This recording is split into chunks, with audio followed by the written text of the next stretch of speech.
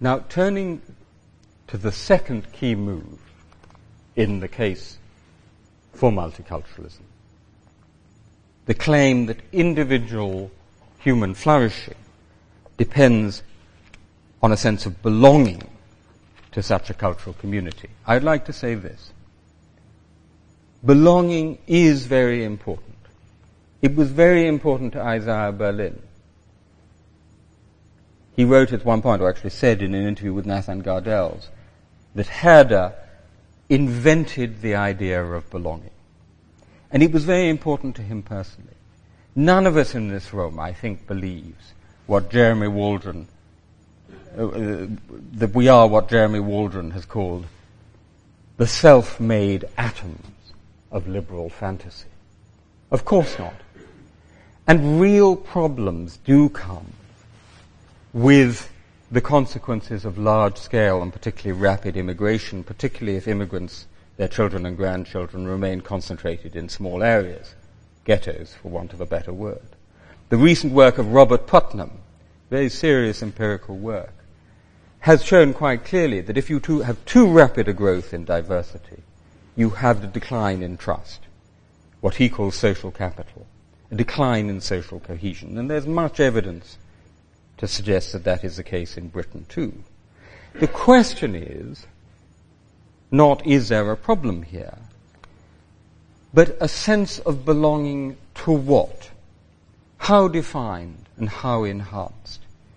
Is it a sense of belonging to subnational cultural communities that we wish to encourage, or is it rather, as I would argue, a sense of belonging to political communities defined by civic membership, not ethnic, not linguistic, not racial, not religious, civic communities open to all who wish to belong, who accept and play by the rules. A civic community like Wolfson College, or Oxford University, or Oxford City, or a region, or a state with an element of national culture. I must say I'm not a huge fan of Gordon Brown's idea that we must rediscover and define Britishness.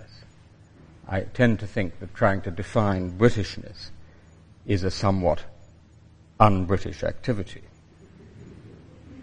But when Bhikkhu Parekh writes, I quote, "The idea of national culture makes little sense," I have to ask, why? And why does it make less sense than the idea of a subnational culture?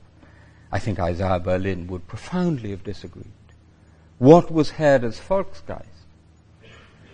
The Kulturnation, then precisely, a national culture. Kulturnationen exist, national cultures exist. The question is not do they exist. The question is, what is the relationship between Kulturnation and Staatsnation?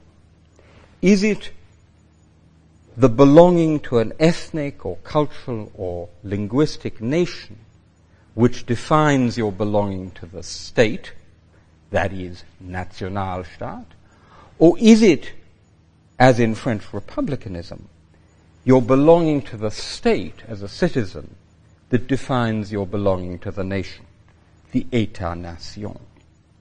Indeed, we do need a strong sense of belonging, but not, I think, to discrete and artificially preserved subnational communities.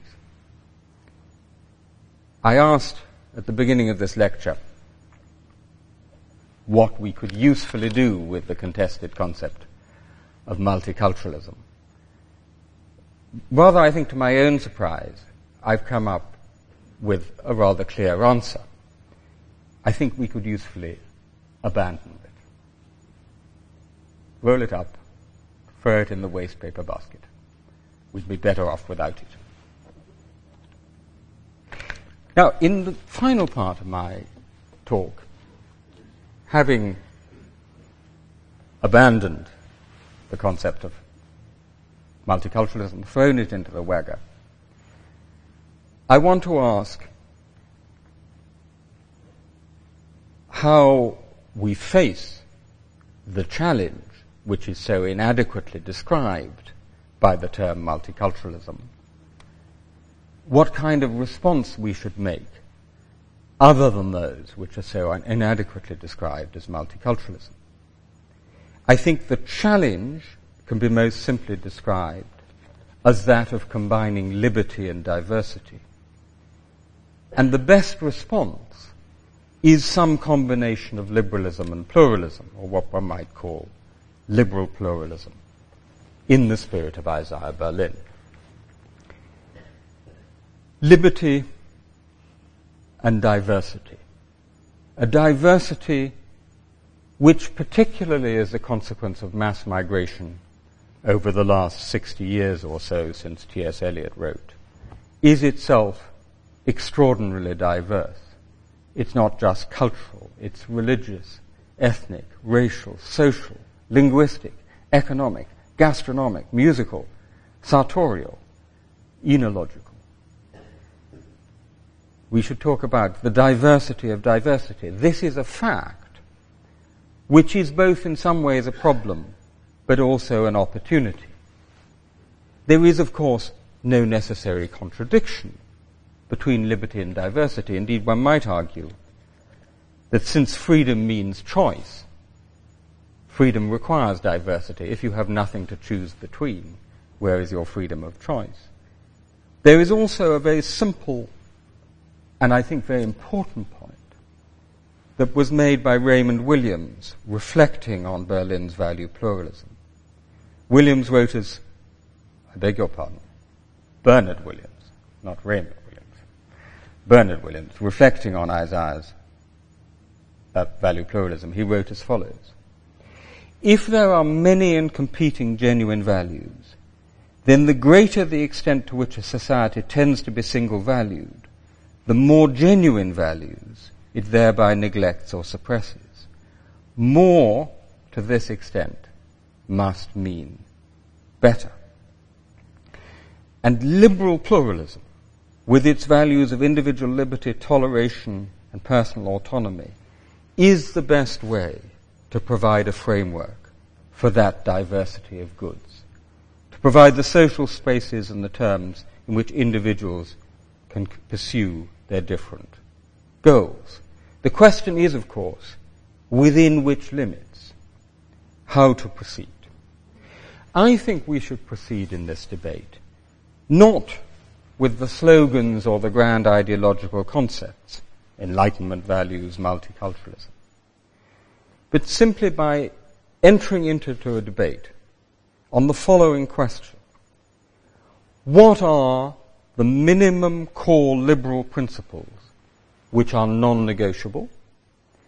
What are the matters which are properly negotiable? And what are the matters which are simply ones of individual conscience and choice? Among the first, I would mention, for example, a very strong list of individual human rights and equality before the law, a very strong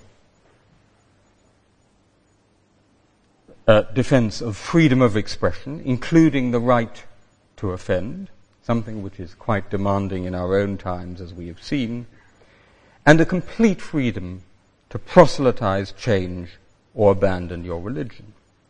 Among the things that are negotiable, I would mention, for example, and these are just a few among many, the right to practice your religion, therefore to have buildings in which to practice that religion, to build them, time off from work for religious observance, matters of dress, matters of noise and communal coexistence, for example, the little question of the call to prayer from the mosque in East Oxford, which has been agitating some people recently. That is a proper matter for negotiation, not some non-negotiable essential. Now, this is in fact the project on which I'm currently engaged. And since I'm only starting on it, I can't yet share with you my conclusions because I don't yet have them. And perhaps you can help me to find them. And also because I only have about 10 minutes left. So what I want to do in conclusion is just to share with you 5 thoughts, as it were, notes towards the definition of this agenda, which I think are in some measure inspired by the liberal pluralism of Isaiah Berlin. The first of these is to say that while I'm skeptical about the notion of some grand attempt to define Britishness or to produce a statement of British values, I do think that we need in Britain a clear, but not legally binding, as it were, didactic statement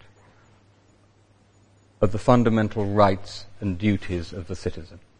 I think that would be an extremely useful thing to have in a society which is in so many ways so mixed up. Of course, many countries have that anyway because they have written constitutions. They have bills of rights like the United States or like Germany. Some countries have actually done it in addition off the cuff. Italy did it recently. I think it would be very useful to do it here. And I think that would actually be welcomed by communities of immigrant origin themselves. Because the statement, this is what you do have to do as a British citizen, is also the statement, this is what you don't have to do, which is your own business, as it were. Now this, of course, has to connect to international and European governance and law. I'm sure we have some lawyers in the room.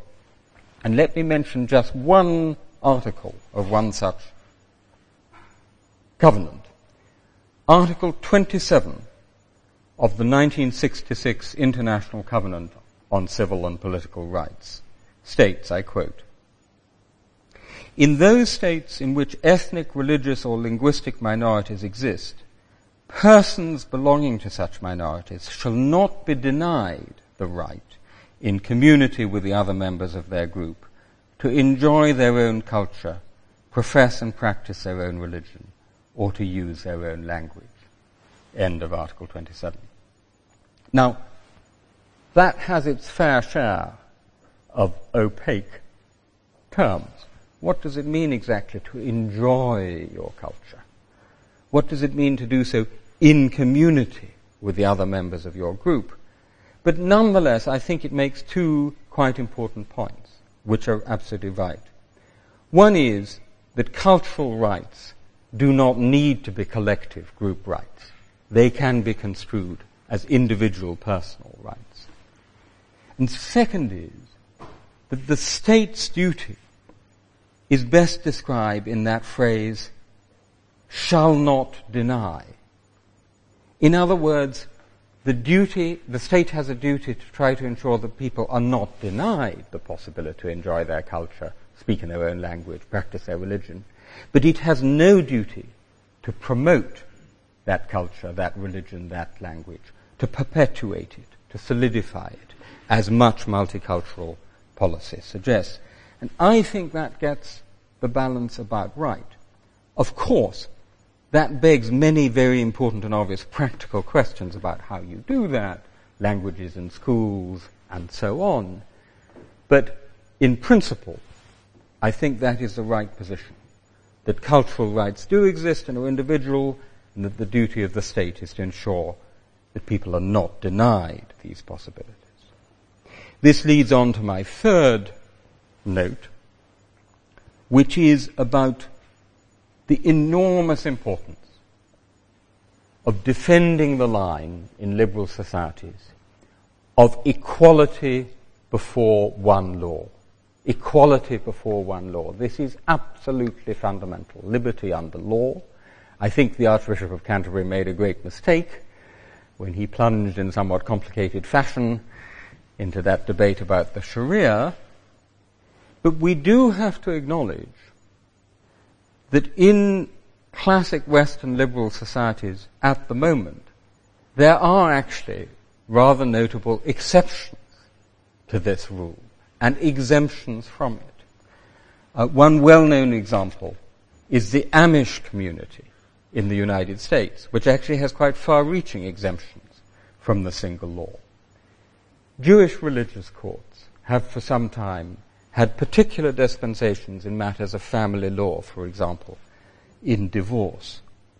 There is, of course, the famous case of the Sikhs not having to wear crash helmets.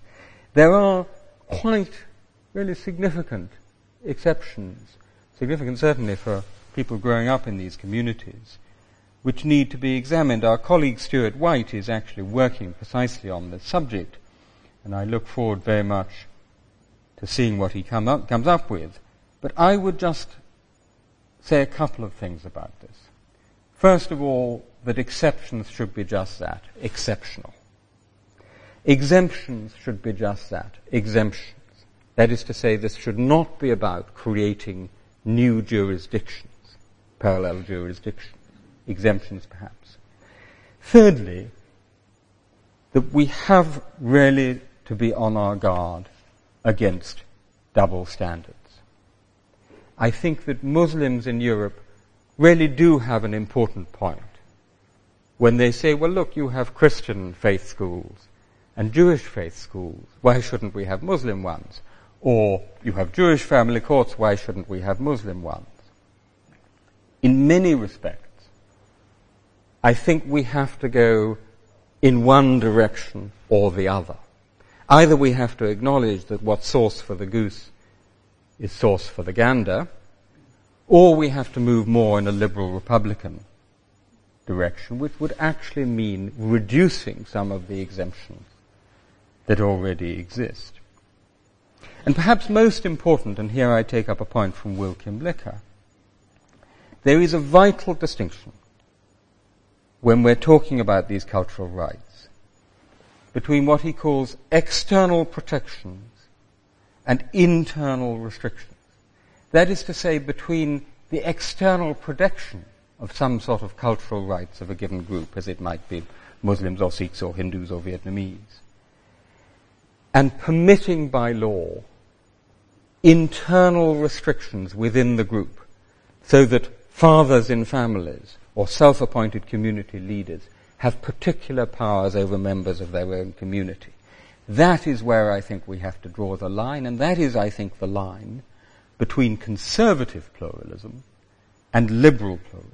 Liberal pluralism places a primary value on individual autonomy, on informed personal choice, that each person, including people growing up, are free to examine and revise their own notion of the good life, free and able so to do. Able, that is, to challenge, to go beyond what has been well called the normative power of the given. The normative power of the given. That is to say that human beings growing up in a very limited context, without access to other cultures and experiences, without access to comparative education, tend to accept what they know as normal. If you grow up in a place where bribery and corruption and theft are normal and everyday, you accept it as normal. You internalize it as a norm. To talk about autonomy, to talk about liberal pluralism, means having citizens who are in some minimal sense equipped to challenge the normative power of the given. What do they know of England who only England know? And just to come back to our earlier image of liberalism and cannibalism, and to strike a slightly lighter note, some of you will know that wonderful Flanders and Swan song about the cannibals sitting round the pot while their lunch is cooking and looking forward to it, when suddenly Junior strikes up. Don't eat people. Eating people is wrong. This is precisely what we're looking for in liberal pluralism. It is the moment when Junior strikes up and says, eating people is wrong. And as you know, the song goes on wonderfully. The elders of the tribe say, how totally ridiculous this position is, that eating people is wrong. Whatever next they say, why soon he'll be saying, don't fight people. Ridiculous. This is actually the core notion of the Enlightenment. Immanuel Kant's answer to the question, what is Enlightenment? Aufklärung ist der Ausgang des Menschen aus seiner selbstverschuldeten Unmüdigkeit. Enlightenment is the humans being stepping out from their self-imposed condition of being a minor, of being unable to use your reason without the instruction of others. Sapere aude, cries Kant after Horace. Have the courage to use your own reason. And this is, of course, everything I've said in the last 45 minutes is, ladies and gentlemen, a very considerable demand on those who come from often conservative religious cultures and who now live in liberal societies in Europe. The demand of liberal integration, not assimilation, but integration, is indeed a demand in which they have, as it were, if I may say they, to move 70% or even 80% of the distance. And we, in some sense, to go 20 or 30. And because that is true, the other 20 or 30% is particularly important and has indeed to be emphasized, precisely because we cannot compromise on the non-negotiable liberal essentials which are so demanding, for example, for many Muslims from rural conservative communities in the Indian subcontinent. The 20% of opening to them, of mutual recognition, of what Jürgen Habermas calls the mutual opening of believers in different religions and in none.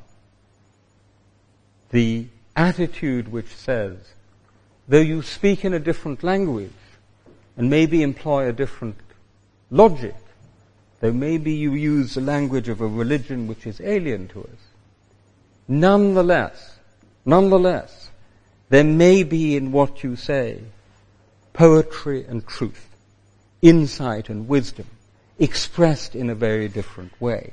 That is an attitude which I think it is very important for us to cultivate if we are going to make this combination of liberty and diversity work, whether in Oxford or in England or in Britain or in Europe or in the United States. And here, and this is my very last remark, the example of Isaiah Berlin is a particularly important one. Because what was so characteristic of Isaiah Berlin, beyond all the elements I've mentioned already, was his tremendous curiosity about other people and other cultures, his imaginative sympathy, his ability to get inside very different countries. He talked about Vico's Fantasia, or Herder's Einfühlungsvermögen, and he had it in spades. His generosity of spirit towards very different people. His civility, something much more than mere politeness or courtesy, a much larger quality, characteristic of civil society. Curiosity, imaginative sympathy, generosity of spirit, civility. These are precisely the qualities that we need if we are to defend and indeed enhance our freedom in increasingly diverse societies. And these are the qualities that Isaiah Berlin demonstrated so magnificently. And therefore, ladies and gentlemen, whether we live in Oxford or Bradford, Madrid or Paris, New York or Melbourne, we should all be Berliners now. Thank you very much.